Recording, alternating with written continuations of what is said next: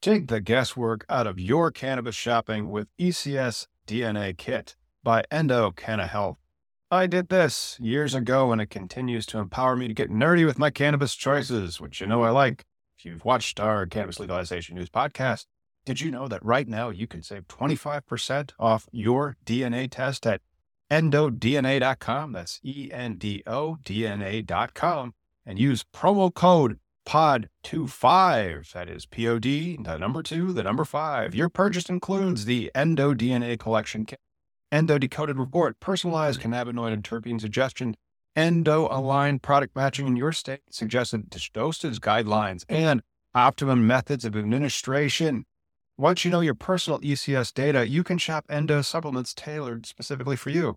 And right now, Endo DNA is celebrating their new patent with a BOGO offer on their Affeca soft gels lineup. Since so many of you struggle with sleep, I want to highlight Affeca Unwind, created to support healthy sleep cycles using a patented proprietary formula of hemp-derived CBD, terpenes, and essential oils. If sleep is eluding you, sweet dreams are made of this. So buy one, get one, my friend. You can shop online at endodna.com. And don't forget promo code POD25 at checkout to save 25% on your DNA test kit.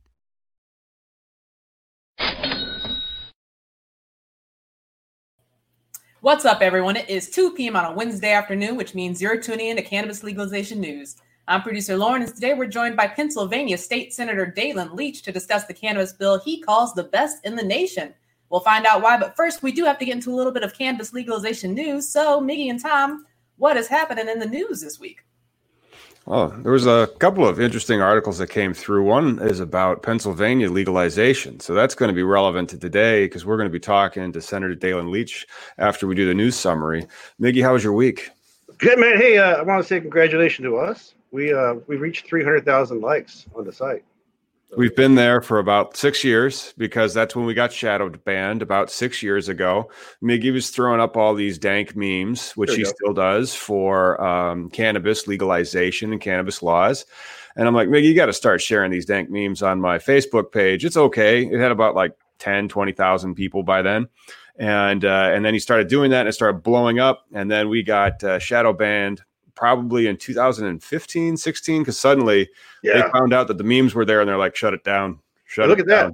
We reached 1 million people in a month, dude. So doing some things. I mean, and we actually are really excited because we have a brand refresh that's coming to that page, this YouTube channel, and our Facebook group, Adult Use Laws.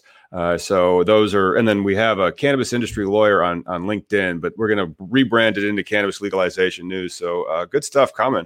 But did you see the very interesting article that you shared about the IT pros indicted for? This was really interesting. IT pros indicted after arranging credit card payments for weed startup.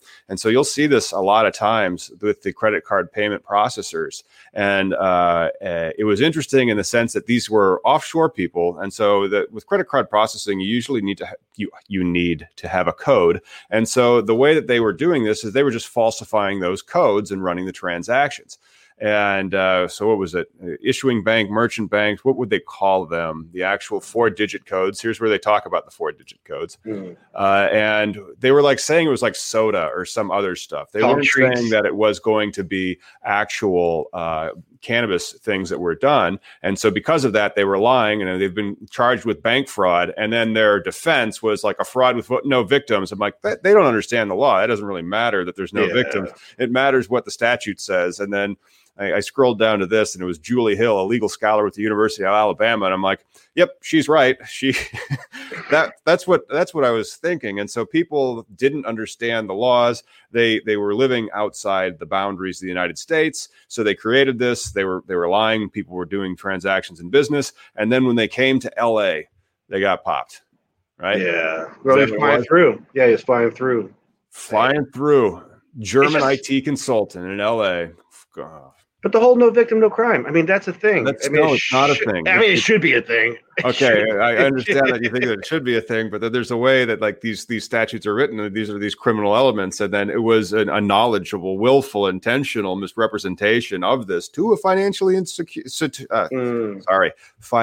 federally insured financial institution. Sometimes when I get worked up about all the bank law, remember when I was a bank lawyer? I still am. My law firm's name is Collateral Base, after all.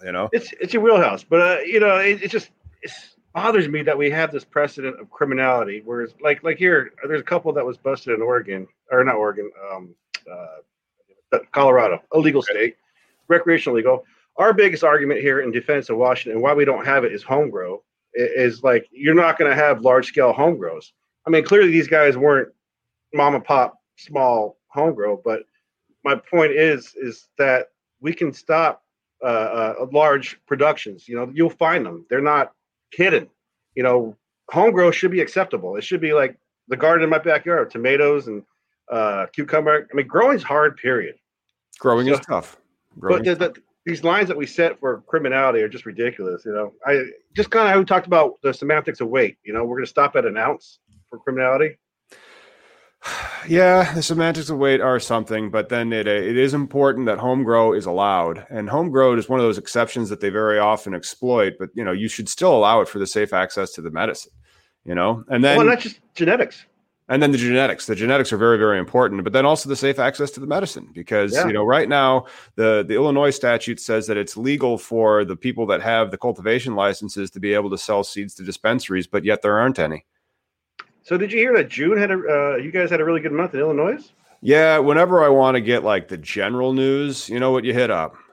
You go to the marijuana moment. And marijuana moment, I mean, this Tom Angel, we're going to have to try to get him on the show one day and talk to him, because he is like, man, he's a machine. Prolific. He's a machine. Right. Maybe he has maybe his point is every day he'll do 2 stories, because come on, think about it.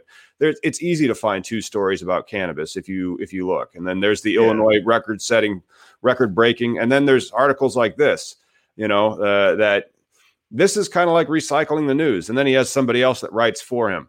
Pro tip: if you are trying to start a marijuana publication or any publication, have somebody write for you. It really helps double the content.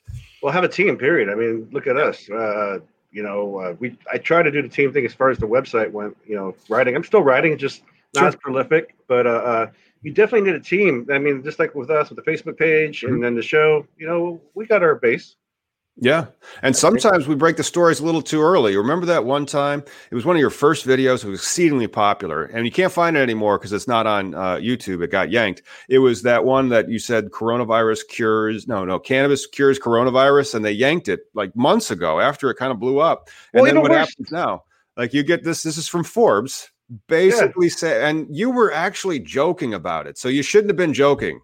Yeah. And maybe you should have cited the source. I don't know. But either way, we have to be really careful about what we put on the channels, because sometimes, remember, they yanked that video of yours that you did about this. And I thought I was cautious enough to say it didn't cure. I just said it helped with my, what do you call it? Your autoimmune system. Right. I shared that Israel MD's research, just saying this could be a possibility. And here we are 4 months later, everybody's agreeing with it, and we got taken down. Well, we got taken down quick. I mean, we were taken down, I think, in April or March, when the stay-at-home orders were still there. But, thank you, YouTube. Thank you. We like being on your platform. It is the best. All praise be. All praise be to YouTube. But, that's one of the hard things when you're trying to deal with the man, but you're also trying to change the man's laws. It's difficult. It's a tough conversation. It's pushing a rock uphill, right? That's the myth of Sisyphus. You know who else had a good month so far? Who's that? That would be Oregon. 100 million. Gosh, 100 million in Oregon. And Oregon is not that populous of a state. I want to say it's only 4 to 5 million people? That's a small state, but yeah. That's a small state, but still $100 million into cannabis sales. And then that could be helping these deficits that are out there. This is one of the reports that is interesting. Can legalizing recreational marijuana in Pennsylvania help deal with their $3.2 billion deficit? The lieutenant governor, John Fetterman, is saying the time is now. And then, of course, there's a Republican senator always that's trying to block that. And then there is one as well in Pennsylvania. It's the state senator Stefano. And he chairs the Law and Justice Committee that oversees the state's liquor, police, and marijuana. And you know what he wants? You know what he wants? No homegrown. No legalization, probably. What do these people always want when they're standing in the way of legalization? Oh, studies. More research. God We need damn it. more research. Oh, 1,000-year-old plan. Yeah. Don't believe the Bible. Right. Don't forget the Bible. I did get a PhD from Bible Arts. No, not Bible Arts. From Bible Studies in Liberty College. That might be a thing. You might be able to get that. Or is it Liberty University? What was the one owned by the preacher? Oh, Billy Graham's thing. I don't know, but it's just the worst argument still for why to hold back progress. Well, it's the next argument as well. It's the same. There's that one. We need more studies, and then you know what else you need? How do we know if you're high and driving? Oh fuck yeah. We have no test to tell if you are high and driving. You gotta be bad. That's the next one. It's like, how can we still arrest you after we make this legal? Right? Yeah. No, that's exactly it. I mean, well, here and then we'll ask our guests about this. But in Pennsylvania, I just shared that one state made 100 million. Right. And then at the same time, there was a traffic stop with 100 pounds in York County in Pennsylvania. Wow. 100 pounds. And we got criminals. I mean, they're not criminals. They're probably just working in the medical scene. Well, it just means that the traditional market, as they call it on the West Coast, is still there. So if you would like to disrupt the traditional market and maybe insert some justice into undoing what happens with the drug war, that can be kind of like the Illinois model. And it was very interesting. This was this week as well. State Senator from Pennsylvania, Dalen Leach, has a press release and an article. He spoke on marijuana prohibition being racist. And we often talk about that, like with the book. That's why I named it Satan Smoke. And if you guys want one of those, please do email me at tom@collateralbase.com. But I've been very impressed with Dalen Leach's website. And so if you want to learn more about the bill in Pennsylvania, you've got it. I mean, but then also go to the senatorleach.com/SB350. And I think we really should start talking to him just to see where it is in Pennsylvania, Yeah, absolutely. Hey, Dalen, how you doing? Good. Hi, guys. Good to be with you. Thanks for having me. Oh, thanks for coming on. Yeah. Before we get to know about SB 350, can you tell us a little bit about what you're doing in Pennsylvania, where you're coming from? Well, I've been in the legislature for 18 years, and it's interesting. If you had asked me on cannabis, if you asked me if I was for medical cannabis or for adult use, I would have said, sure, of course. But it wasn't a front burner issue for me until a woman who was not a constituent of mine came to her senator and said, her son was 3, had Dravet syndrome, really terrible epilepsy like condition, seizing all the time. And she wanted to try at that time. Charlotte's Web had just come out in Colorado, and she wanted to be able to use it in Pennsylvania. And her senator said, essentially, well, I mean, I'm not going to touch that. But talk to Dalen. I don't know if you guys ever saw that commercial with the Life cereal with that kid Mikey, and they're like, he'll eat anything. It was sort of like that. Like, you talk to Dalen, try it. You'll like. He'll do anything. Yeah. So she came to me, and I was so moved by her story that I promised her that we would get this passed in Pennsylvania. And I left the meeting, and it was, as I was leaving, I remember standing on the street corner on 3rd Street in Harrisburg thinking, okay, genius, how are you going to do this? I mean, I was in the minority. Pennsylvania is not a very progressive state in terms of social policy. And I was like, this is going to take a miracle. Fortunately, along the way, and it took a couple of years, we had a number of miracles that enabled it to pass. But in passing that bill and then getting involved in other aspects of cannabis and then getting involved with the industry and going to conferences and stuff, it became a real passion of mine. And so, that's one of the things we're really focusing on now. I like to say you really took off with it. I mean, most of the time I'm not impressed by a politician, but your page alone, the fact that you have, I can apply for a medical card, like you help people and direct them to get a medical card, I think it's pretty awesome. Well, one thing I would say is that we don't actually do a lot in Pennsylvania in the legislature. Certainly not a lot that helps people in their lives. There's a lot of reasons for political gridlock, not only in Pennsylvania but across the country at the federal level. But whatever the reasons are, and I can talk about them if you're interested. But when you're able to do something that transcends the usual partisan divide and actually makes a difference in people's lives, it's really attractive to sort of embrace that, at least for me. It's for the good of the country. I mean, like, this is a legislative change that puts your state on a different trajectory. And it's just more honest to regulate this plant as if it's as we know it. I mean, like, again, we didn't know about this plant and how it really worked in anandamide and the endocannabinoid system until the early 90s. These laws go back to the 30s and before. They're purely based on prejudice and speculation and, quite frankly, to try to keep down the people who were popularly using them, the Mexicans and the dark people. The people. I'm sorry. No, I was going to say, I talk about that a lot. I mean, for people who don't know, Harry Anslinger was a big guy at the federal level pushing prohibition in the 30s.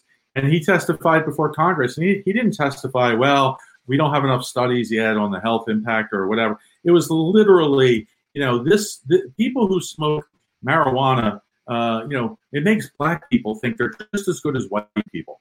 And it makes white people legit. Like during testimony, he'd say this.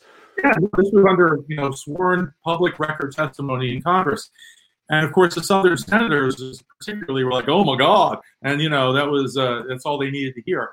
I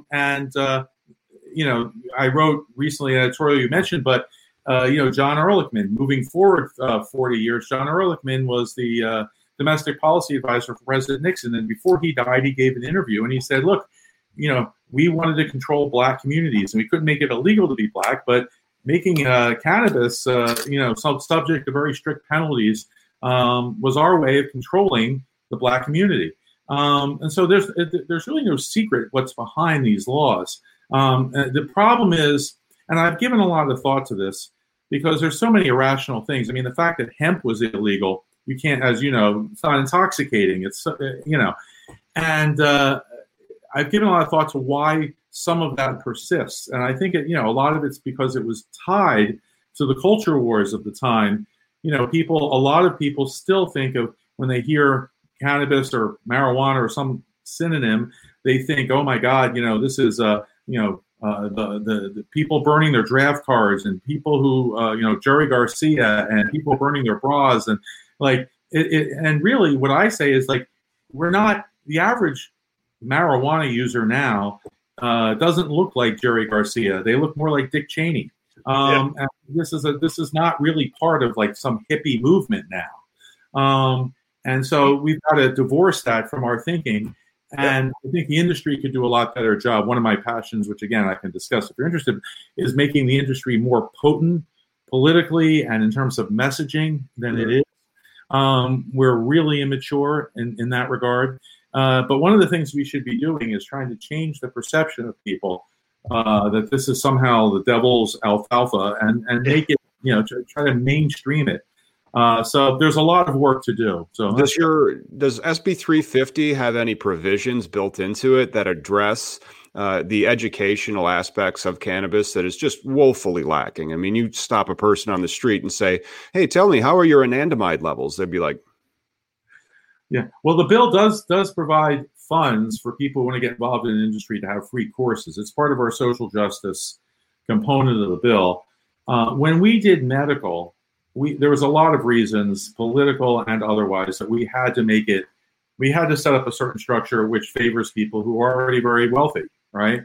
Because you guys were dipping your toe in the water and you're like, only people we really trust. So you got all these MSOs. Yeah, that's part of it. And also, like we were saying, like, this is medicine, and it was hard to sell the message. Well, OxyContin's medicine, but you don't get to grow opium poppies in your basement, right? Mm-hmm. And you have to go through a very detailed vetting process and licensing process. So we had to set that up because a lot of people were skeptical that it was medicine. When I first introduced the bill, I couldn't get a co-sponsor. It took a couple of years of constant meetings and hearings and presentations and speeches around the state to get people to buy into it. So it was very difficult to make it. But on the adult use side, I think our bill is in a completely different place there because there, we don't have we have a medical component that's already up and running. Mm-hmm. This is different.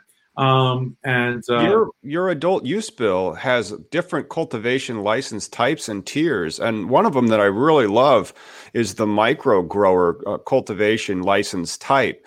Let's talk about that a bit, because Illinois is, and I believe, like, hey, Miggy, in Washington State, can you get a grow license for just like 150 plants? No. Yeah, and it's also missing in Washington State. So let's talk about this concept that is in the micro grower license in the SB 350. What is that? Well, we wanted, again, we wanted people to share, because there's the legalization has a lot of benefits, and one of them is economic. But it can't just be for people who already have a lot. That's our whole society, is that. So we spent a lot of time meeting with people and brainstorming and reading to try to figure out how do we bring people at the lower end of the economic spectrum into the business, other than as employees. And we said, let them be entrepreneurs. So what we did was this: you can get micro licenses. The requirements are much less onerous than they are for the conventional licenses. You're limited to how much you can grow, but you don't have the testing requirements. You don't have the reporting requirements, and a lot of other requirements. You don't have to have a certain type of facility. You don't have to have a certain type of security, all of which you need for conventional licenses. So this allows people who just think they're good at this, with very little. And we pay for they have to take a course. We pay for the course, and they get the license. Now, what we do, however, because we want to make sure the consumers are safe, we make it so these licensees can't sell to ultimate consumers. They can sell to what we call the grid. They can sell to anyone with a conventional license. They can sell to growers. They can sell to dispensaries. And we saw this working in California when we went out to Harborside. People would bring in cannabis and they drop it off. Are you going to have bulk flower in Pennsylvania? Oh yeah. We're going to. Yeah, well, we have flower for medical, and so we're going to have. But do you have bulk flower? Because like our flower in Illinois is shrink wrapped at 3.5 grams. Well, 3.5. No, you can get there won't. I mean, there won't be. We don't see a need for that sort of limit if it's legal. Well, that's really cool, and thank you for coming on the show, because now we can have a dialogue where I can talk to my legislators in Illinois and be like, look, let's look at because Pennsylvania's not alone. California's gone to the shrink wrapped type of model for their rec, but then in where was that? Oklahoma has bulk flower. So I mean, you got to fight. I think Oregon does too, right, Miggy? No, well, it's all about the seed to sale tracking. The medical side has a bulk flower, but not the recreational side. Yeah, we've done some things that were fairly, I think, out of the box. One of them is we essentially eliminated seed to sale tracking for adult use, not for medical. But if it's adult use, it's, as long as you're not giving it to children, the risk of diversion or the consequences of diversion, frankly, are much less. The tax revenue, though, that's the consequence of diversion that I think the state would be most concerned with to justify their seed to sale tracking. Well, I mean, the thing is that once an ultimate consumer buys it, the theory with medical was the ultimate consumer would buy it and then they would give it to someone else who couldn't buy it, who didn't have a card, for example. Mm-hmm. Here, anyone else can buy it. So there's not that much incentive for people to pay a premium or to go through all of the hoops you need to go through in order to have a diversion situation. Yeah. So we're going to see how that works. Now, what we do instead of seed to sale, we have a very strict label protocol, which means that you have to, what the lodestar of what you need as a person who's selling cannabis legally is an accurate label. It has to say how much CBD, how much THC, what the strain is, what the testing for mold, all that stuff has to be on the label. And there are strict penalties, severe penalties for people who sell with inaccurate labels. How you get that label is up to you. And we do that right now with the alcohol industry. We don't have potato sale tracking of alcohol. You just have to put out a bottle of Seagrams, and it has to say whatever 80 proof. And if we're going to have spot testing. If they have testing and it's 160 proof rather than 80, Seagrams is going to have a problem.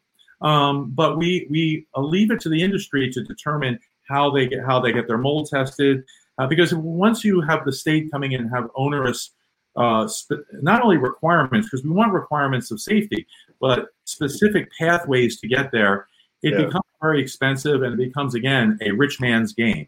And so we're trying to make it so we keep people safe, but at the same time allow, it's like beer. Like, you can sell craft beer, but you still have to tell us what proof it is, and you still have to tell us, the craft market seems like what I've been bitching about the whole time for every legal state is you're creating this lower area of entry for it. What is there a price expected for that license, for that low entry? For the micro license? Yeah. I think we leave it to regulation, but we're thinking we're like $100 or something like that. Oh my God, I'm coming to Pennsylvania. Wow. Yeah, no, but this is for poor people or lower middle, this is for people. Now, keep in mind, as you guys, I'm sure know, most people who think, well, I'll grow weed, it'll be awesome. Most people are going to suck at it, okay? And, you still have to have a product that people want to buy. So this is for low-income people, but it's not for people who are just doing this as a lark or a whim or not taking it seriously. Because then they aren't going to be able to, because if you have the label requirement, that guy who's just growing it, just, the cheapest he can, he got the license, and it's just terrible. It's not like he's going to be able to get a label for it that's going to say that it's got this quality, that quality, it's free of purity or pesticides. I mean, keep in mind, they're not the ones who have to put the label on. The micro licensees are not the labelers. It's the dispensaries, it's the grow houses, it's the processors. But then if they want to sell it to the grid, they have to sell. They're going to have a hard time selling to the grid. Sell it to the grid. Yeah, they'd only need to get someone in the grid to buy it. However, the person who they sell it to, who then sells it to ultimate consumers eventually, whether directly or down the line, they are responsible for making sure what they just bought from this guy is accurately represented on the label, is tested as safe. So you could be out of business that fast because you'd be like, here's the stuff. This is terrible. Well, yeah, I mean, I think probably most people will be. I don't know. I mean, I think never most people would be. Yeah. Well, here in Washington, right? Yeah. Well, here in Washington, the early medical days were like that. I was telling Tom how, you would have a medical store, and I could have a small grow. I would take the medical, what I grew, to the store, and they would purchase whatever pounds off of me, and I made my money. Low area entry ability for common citizens, a seed that gives you an opportunity. That's what this is all about. I think that's awesome that you guys create that low barrier. Yeah. And what I think will happen is not only will a lot of, it's like most people, I think 80% of restaurants fail in America. Right. So I mean, we still have a free market system. You're not good at this, no one's going to want to buy your product. Right. If you are good, I think for many of these people, some will just parlay that into something that they continue to do and make a lot of money. But I think a lot of people who are good at this will wind up if I have a conventional license and dispensaries or whatever, and you bring me great stuff, I'm going to just say, look, why don't you come work for me? Right. And I think they'll be absorbed, into the conventional licenses. Some of them who want to be over time, or they could grow. And so they could compete as well, and which is really, really neat. They could fill up that 150, and then they could try to get the next license type. What's the next largest license if I was being successful at it? I think it was about 500, and nice. So you can, and so you go up, and you can do that, and eventually you get a conventional license because you're and you can grow as much as you want with a conventional license as long as you have the facility for it. So that is we think of these tiers as ladders. The ladder to. Well, I also just thought of this when I'm considering, because this is impossible in Illinois, like the smallest availability for growing, and I'm doing my best, and I still can't get it under like $4 million, and I'm like, no, Jesus, I mean, just with all the stuff you're going to have to do, and then there's only so many seats on the bus, and with yours, think about just eviscerating the black market. if anybody could get a license like that, within reason, like maybe not like violent felons, there's going to be something that's like, no, we really can't have you doing this. Check. But we have a rehabilitation clause in our Illinois language, and I'm assuming that there's probably something similar in Pennsylvania. So like they're still encouraged to apply, and maybe they have actually paid their debts to society and they'd be a fine license holder. But, having that widespread availability would kill the black market because now you're letting everybody basically get a shot, and then come out of the shadows, and then the only people who can't compete in the shadows have crappy stuff, and it's what are the shadows? Yeah, we don't want that guy. Market. The traditional market is probably going to be 150 plants or less because you're not trying to be found out. Like if you look at the big DEA bust from Colorado, approximately this time last year, a little bit more now, what was it? They knew that they had home grow, so they bought homes in Colorado. They grew in the basement. Granted, they went way over their limits, but how many plants can you really have growing in a basement before you're fucked? Yeah. I don't know the answer to that, but it might be about 150. Yeah, 150. And so you asked about the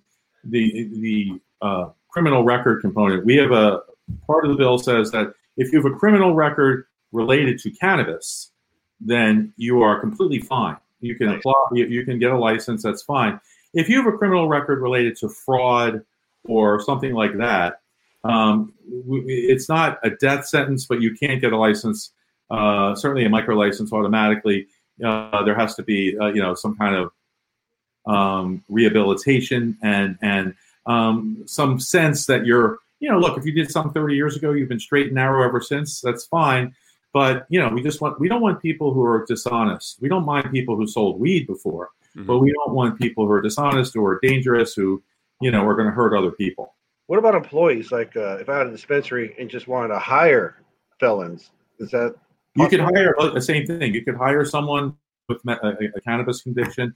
Cannabis conviction. Well, first of all, under our bill, cannabis convictions in Pennsylvania are automatically expunged. Any limitations of levels? We have, it's again, regulation will deal with some of that, but we don't think there should be limitations. I mean, look, if someone was busted with 2 million pounds, I don't know if we want to help El Chapo necessarily, but right. I mean, people who sold an ounce to their college buddy, those people should be fine. So we're not going to have any.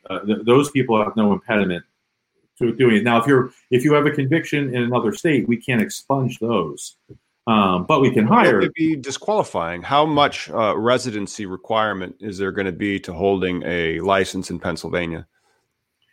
Again, when you draft a bill, the bill's this thick. And the regulations are this thick. Well, our bill was this thick, and our regulations so far have been this thick. The legislature our bill is 600 pages long. So if you want your regulators to look at some social equity stuff and some allocation of taxes, Illinois has got a pretty good one. Well, let me tell you this. That's interesting because when you do the more you put in a bill in terms of detail, the more fights that you're picking. And sometimes the harder it is to get past, where you can sort of wink and nod if you like, for example, let me give you an example. We wanted whole flower when we did the medical bill, but there was a lot of pushback on that. So rather than that, we put in the bill that there would be a commission set up to evaluate whether whole flower was appropriate. So no one had to, a lot of senators were like, I'm fine with it. The problem is I don't want to be on the record voting for that because some of my constituents won't like that. So we said, we'll set it up. We'll send it to the commission. The regulators will talk about the numbers of the people in the commission, but we made sure that the statute described them in a way that the commission was stacked, if you will. And they, lo and behold, recommended whole flower. And so that's what we have. Huh. But it's tricky when you have a 600-page bill, man, there's a lot to fight over there. We had a lot of coalitions. So like Illinois is fairly supermajority Democrat, but then like it was, and so that was one of the questions that I wanted to ask you was like, our bill's 600 pages. Yours is 35. Yeah. Why? Well, because we wanted broad principles and we wanted to pick as few fights as we can. Because again, right now things could change in November, but right now there's a Democratic governor, but there's a Republican control of the House and Senate. And yeah, so we got medical through like that, and a very good medical bill, I think, very expansive, but it took a lot of work. And recreational is another step behind. And as you mentioned earlier on the show, that a lot of Republicans, many Republican legislators said to me, "I secretly support your bill. I obviously can't vote for it." I'm going to say that I want more studies. Yeah, no, I'm going to issue a press release condemning you for introducing it, but I want you to know I'm with you deep down. And so, but we smoked that joint that one time. I still got some. I kind of like breaking the law. It's funny. A female Republican, very conservative senator came up to me and said, "I hope your bill passes so I can smoke it on my porch instead of sitting in my living room." She's okay being a hypocrite. Have you met being a criminal before? Have I met politicians? I kind of have. Yeah, I've never been one, but I am a trustee of a township, but still, it's be an epiphany. Yeah, Dalen, in your fight for cannabis in Pennsylvania, have you talked about the past as far as like the water report, in the water commission, these things that were federally the studies, and then they're suppressed. By the way, the Schaefer report, which the studies, the federal studies.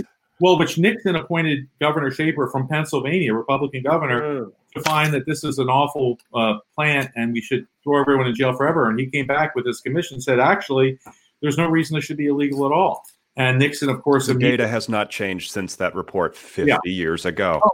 And he buried it and ignored it because that's not what he wanted to hear. Look, I will say this. Reasoned persuasion based on empirical data is not really a thing in politics, right? It's not. And what is like we have to convince people that this is safe for you. There's no politician. Oh, my cat has arrived. No politician is going to commit suicide for an issue, right?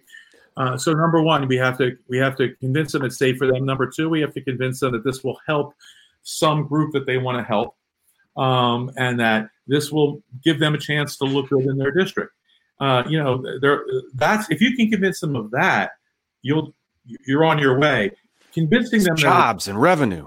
Yeah, jobs, revenue.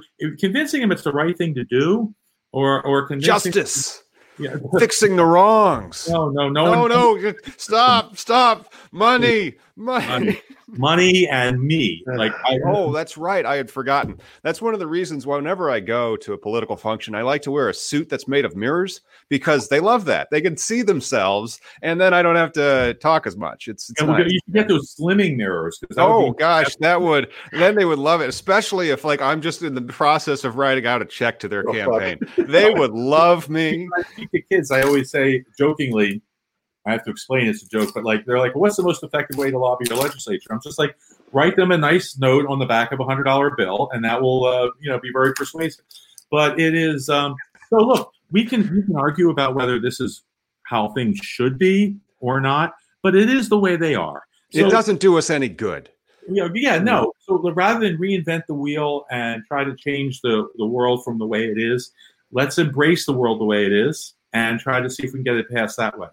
Yeah, but we had a supermajority, so we did it idealistically. Yeah, idealistically, we should pay these people and we should require them to be inserted into these companies. So we have that social equity that you basically are not getting a license unless it's a social equity license in Illinois. And then not only that, that was done by the statute. That was intentional. And then they have these R3 programs, which are really, really interesting. And then they break up some of the large portion of the statute, besides all the regulations. They put a lot of regulations in the statute regarding what you actually need for the edifices of the security and all that other stuff. But then they have the breakdown of where the money's going and how the taxes are being collected. And that would be something that I think the legislatures would be like, go on. Money goes where, does it? Yep. Fixes what issues that I care about, does it? And then so if you can get enough issues that they care about that are going to get fixed, or at least money in their district or something, I think that's how you can build a broader coalition. No, you're absolutely right. And this year, you mentioned it, because of the COVID situation, in a bad year, we have I think all states have a balanced budget requirement in their constitution. We have one of those. And so in a tough year, we have like a $200 million deficit. And it's hard to sort of bring that together, but we somehow do, whatever. But now we're looking at estimates of up to $5 billion. B with billion to B, unless the federal government gives us aid to the states, which Mitch McConnell so far has not indicated a willingness to do. And so if we have a $5 billion deficit, there's going to be if you can sell your grandmother for $2,000 and get it to the state, we'll pass that. So this is a real opportunity for us because to Tom's point, one thing the legislators don't want to do is they don't want to raise taxes, and they don't want to, most of them, some ideologues, but most of them don't want to cut popular programs. But right. the physics of this are you either have to raise taxes or cut popular programs. Now, the only downside to all of this, because cannabis is a lot of money sitting there waiting for us, the only thing is it's not a completely short term. We're very short term thinkers, and so we have to convince them that this will help you next year and the year after, because it takes a while to ramp up, right? And so no money the first. No, not really. I mean, you could go from nothing to Oklahoma real quick. Especially as you look at how quickly nothing from Oklahoma happened. And then in Illinois, a tantamount population to Pennsylvania, we pushed 47 mil plus another 20. I mean, it was 70 something total when you threw in medical. So you already have the medical edifice. And then you just roll that out while you prepare the license rounds for the new dispensaries and all that. And do you know how many frickin' dispensaries are in Oklahoma, which is a population of 4 million, so a third of Pennsylvania? 2,400. 400, wow. 2,400. Is there a demand sufficient to support that? This industry is insane. It's growing at 30% a year. It's probably already a multi-billion-dollar, it is a multi-billion-dollar industry right now in Pennsylvania. I get that, and I go to all the conferences and I go to all the panels. But 2,400 divided by 4 million. One of you is good. It's like Starbucks. It's too much. It's the Wild West. Anybody can get in. I mean, there's 7 customers per dispensary. I mean, it's Well, we just had an Oklahoma guest, and what she say? There was 30 million that they made, and there's only a 4 million residency. So 5 million.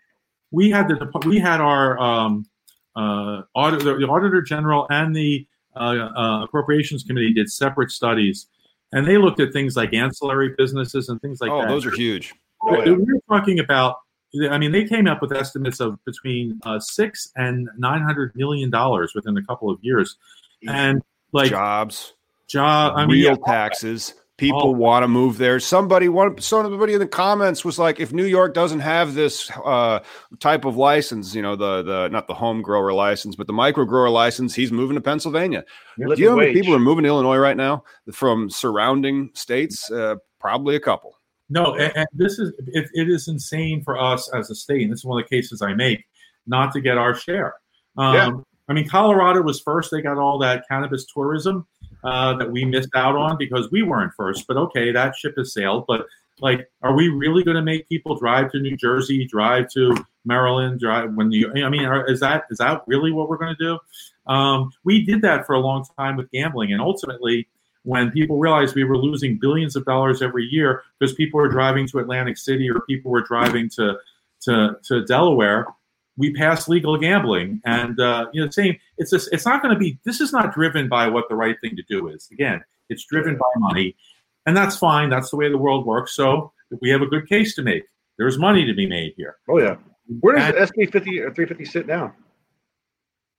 What's that, Miggy? I'm sorry. Where does SB 350 sit now? Oh, so it's been referred to the Health Committee. It is it was lying in quiet repose until the COVID thing happened. It was going to take, and we knew it's going to take a while to build this. But now, as Rahm Emanuel from Illinois has said, never let a good crisis go to waste. This has changed the dynamic completely. Republicans who were against this previously have publicly said that they're willing to take a look at it now. And because we need the money too badly, and look what's happening in all these other states. So I think we have in the fall. See, right now we passed a Usually we pass a budget for the entire fiscal year by June 30th. We passed a budget for like a few months, 5 months. That was a flat budget, but we're running out of money. And Could you omnibus this thing? Can you throw 350? Can you omnibus this thing like they do with the farm bill? Sometimes they throw it in there.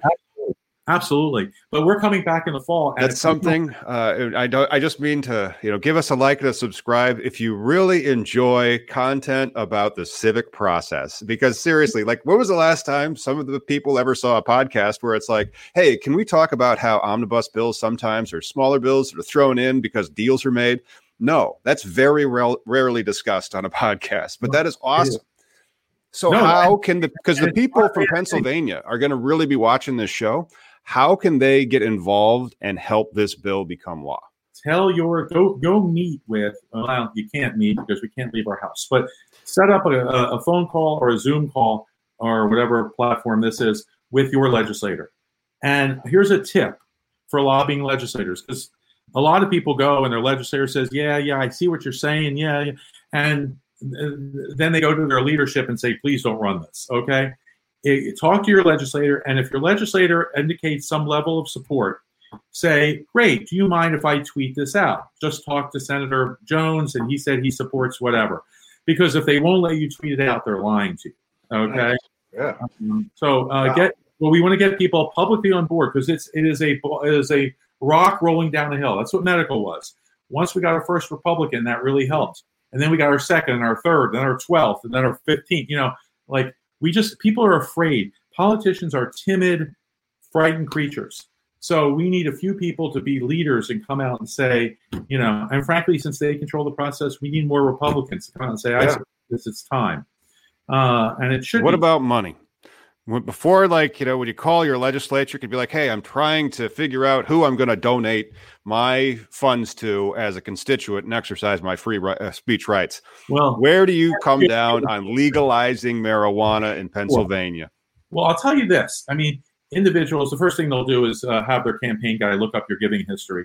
And if it's not very good, it won't mean much. But I'll tell you what, why don't you can get, this is all online, go to your legislator, give donation history, see who his big donors or her big donors are, and call them and say, look, you've given this guy, you've been supporting this guy, you've been one of his biggest donors. Will you call him for me and say this? I mean, it's all about networking and putting and applying pressure and making people feel like this is the path of least resistance. Because you know what? Like all issues, most legislators don't care that much about cannabis, okay? Same with the regulators. After you get the license, they really don't care. They don't care. Yeah. Hey, Jalen, I like to point out, least resistance. They'll do the path of least resistance. Ding, ding, ding, ding. You are in compliance. Yay. Yeah. And you have to so if a legislator, he'll vote for it or against it. He just doesn't want to get himself in any trouble. So make it so the path, and that's why the cannabis industry needs to be much more mature politically, because we don't have candidate recruitment, candidate nurturing. And so we don't I'm not a huge fan of the NRA, but they're very good at what they do. And one of the things is people know in the legislatures and in Congress that if you're with the NRA, they're with you. And if you're not with them, the wrath of God will come down on your head. No one fears us as an industry. Well, I would totally, Miggy, let's run for public office and take all the cannabis money we can. Yeah, well, I'd like to share something because here in Washington we're a little savvy when it comes to our legislator, and I just shared this link. So if you live in Pennsylvania, type in your address and you can find your legislator that way. And most of these sites, you can do a multi-messaging where you can send them hey, where do you stand on cannabis? I mean, at least there's one way of getting a on paper or something written response. Yeah, absolutely. And the problem is if you send a letter to them, you get one of these letters back, thank you so much for your views. We'll take them into consideration. You want to get them to commit because they're afraid to commit. But once they're committed, right? And so that's the big thing. This is going to happen. This is going to be legal in all 50 states eventually. It's just we are wasting time and hurting people and not doing things we should be doing with the money and still incarcerating people and still putting them in the criminal justice system. And it's like what John Kerry said about the Vietnam War. Who wants to be the last person to die for a mistake, right? And we are still harming people because of prohibition as it's going out the door. Right. And so that's something that we have to work hard to stop as soon as we can. We know that we're in a hole that we keep digging, and it's not doing us any good. And we don't need to be any deeper into this hole, but yet we still keep digging. Well, inertia is very powerful in politics. So that's why we have to break the cycle. And it's up to us to do that. And it's up to our industry to get that. Look at the numbers coming out of Illinois. You can go from negative to positive that friggin' quick. And so Illinois was I think Pennsylvania did a pretty good job of coming down on the coronavirus, right? You don't have a pretty massive spike or anything? No, we have not had a massive spike yet, but we're very worried because, the rest of the country and people are tired of it. People are tired. It's hard to be vigilant for months. Yeah. And people want to go out and they want to have fun. They want to see their friends and they want to do this. And so it's going to be hard while the weather's nice. Yeah. We went from 300 to 900. It's all right. Cats, that is exactly what cats do. It's like, I'm sorry, it's been 50 minutes. I need the attention now. Yeah. So anyway, but we've gone from 350 cases. We've gotten down to about 350 cases a week for a day for a couple of weeks. Now we're up to almost 1,000 again. Okay. And, if we're not careful, we'll be Arizona in 3 weeks or 4 weeks. So, besides the increase of revenue, do you also bring up the fact that there'll be a divertive in at least the police system? Like there'll be less revenue, because we had the war on drugs, $1 billion thrown at it. How much is thrown back at it? 1,000, and the plant's still winning. So, yeah, no, you're absolutely right. It's not only the money we get from the taxes from the plants, or it's the money we save by in Pennsylvania. We're close to 25,000 people a year that are, we have to arrest, process, incarcerate, or try, or put on probation and monitor. I mean, it's ridiculous. And there are so many people who are in, even if they're not sentenced to jail, what happens is let's say you're sentenced to probation because it's a small amount, but then you forget to tell your probation officer you changed your phone number. You've now been violated. So then you go back into jail and serve the rest of your time. It's a vortex that's very difficult to get out of. Plus, there are jobs in Pennsylvania that you can never work or you can't work for again if you have a criminal record. Not to mention, you have to check the box, theoretically, every time that you apply for a job that has a box. Have you ever been convicted of a crime? You have to check that. And so it's a terrible whoever thought prohibition was a good idea was an idiot. I mean, this is the harm that this does across the board in so many ways is just as incalculable. It's old style of thinking. Hey, let's wrap up with an audience question. Chief Keefe asks, how long till we can grow legally in the state of Pennsylvania, Senator, in your opinion? I think there is a chance that if we do this smartly, that by spring of next year, a year from now, maybe a little less a year from now, it's possible. It's not going to be easy. There are still dead enders, but there were dead enders on medical. And we got it done. And I think the case is very, very compelling. If we're smart and we invest time and resources in getting it done, I think by spring we could be doing that because we still may be locked up by spring. And by then, the amount of money we're going to need is just going to be, it's going to be infinity. And every month, Illinois is going to be publishing that data. This much this month, that much that month. Come visit us. Chicago's numbers are pretty low right now too, My daughter is transferring. She'll be a sophomore this year. She just transferred to Northwestern. So, well, that's a great school, but she doesn't sound like she's 21, so it's not for her yet. No. She's 19, but she's getting there. Right on. Dalen, thank you so much for joining us today. Where can we go to read and learn more about SB 350? Well, you can go to my website, and there's a whole page on Senate Bill 350, or you can Google it, and there's a lot of commentary. Okay, great. We'll throw those links in the description. Thanks again for tuning in, and thanks everyone for tuning in for another episode of Cannabis Legalization News. We are skipping Sunday, but we do have a special 710 episode for National It's really good, too. Yeah. It is a really good 710. Yep, so make sure you check that out. We will see you next Wednesday. Ching.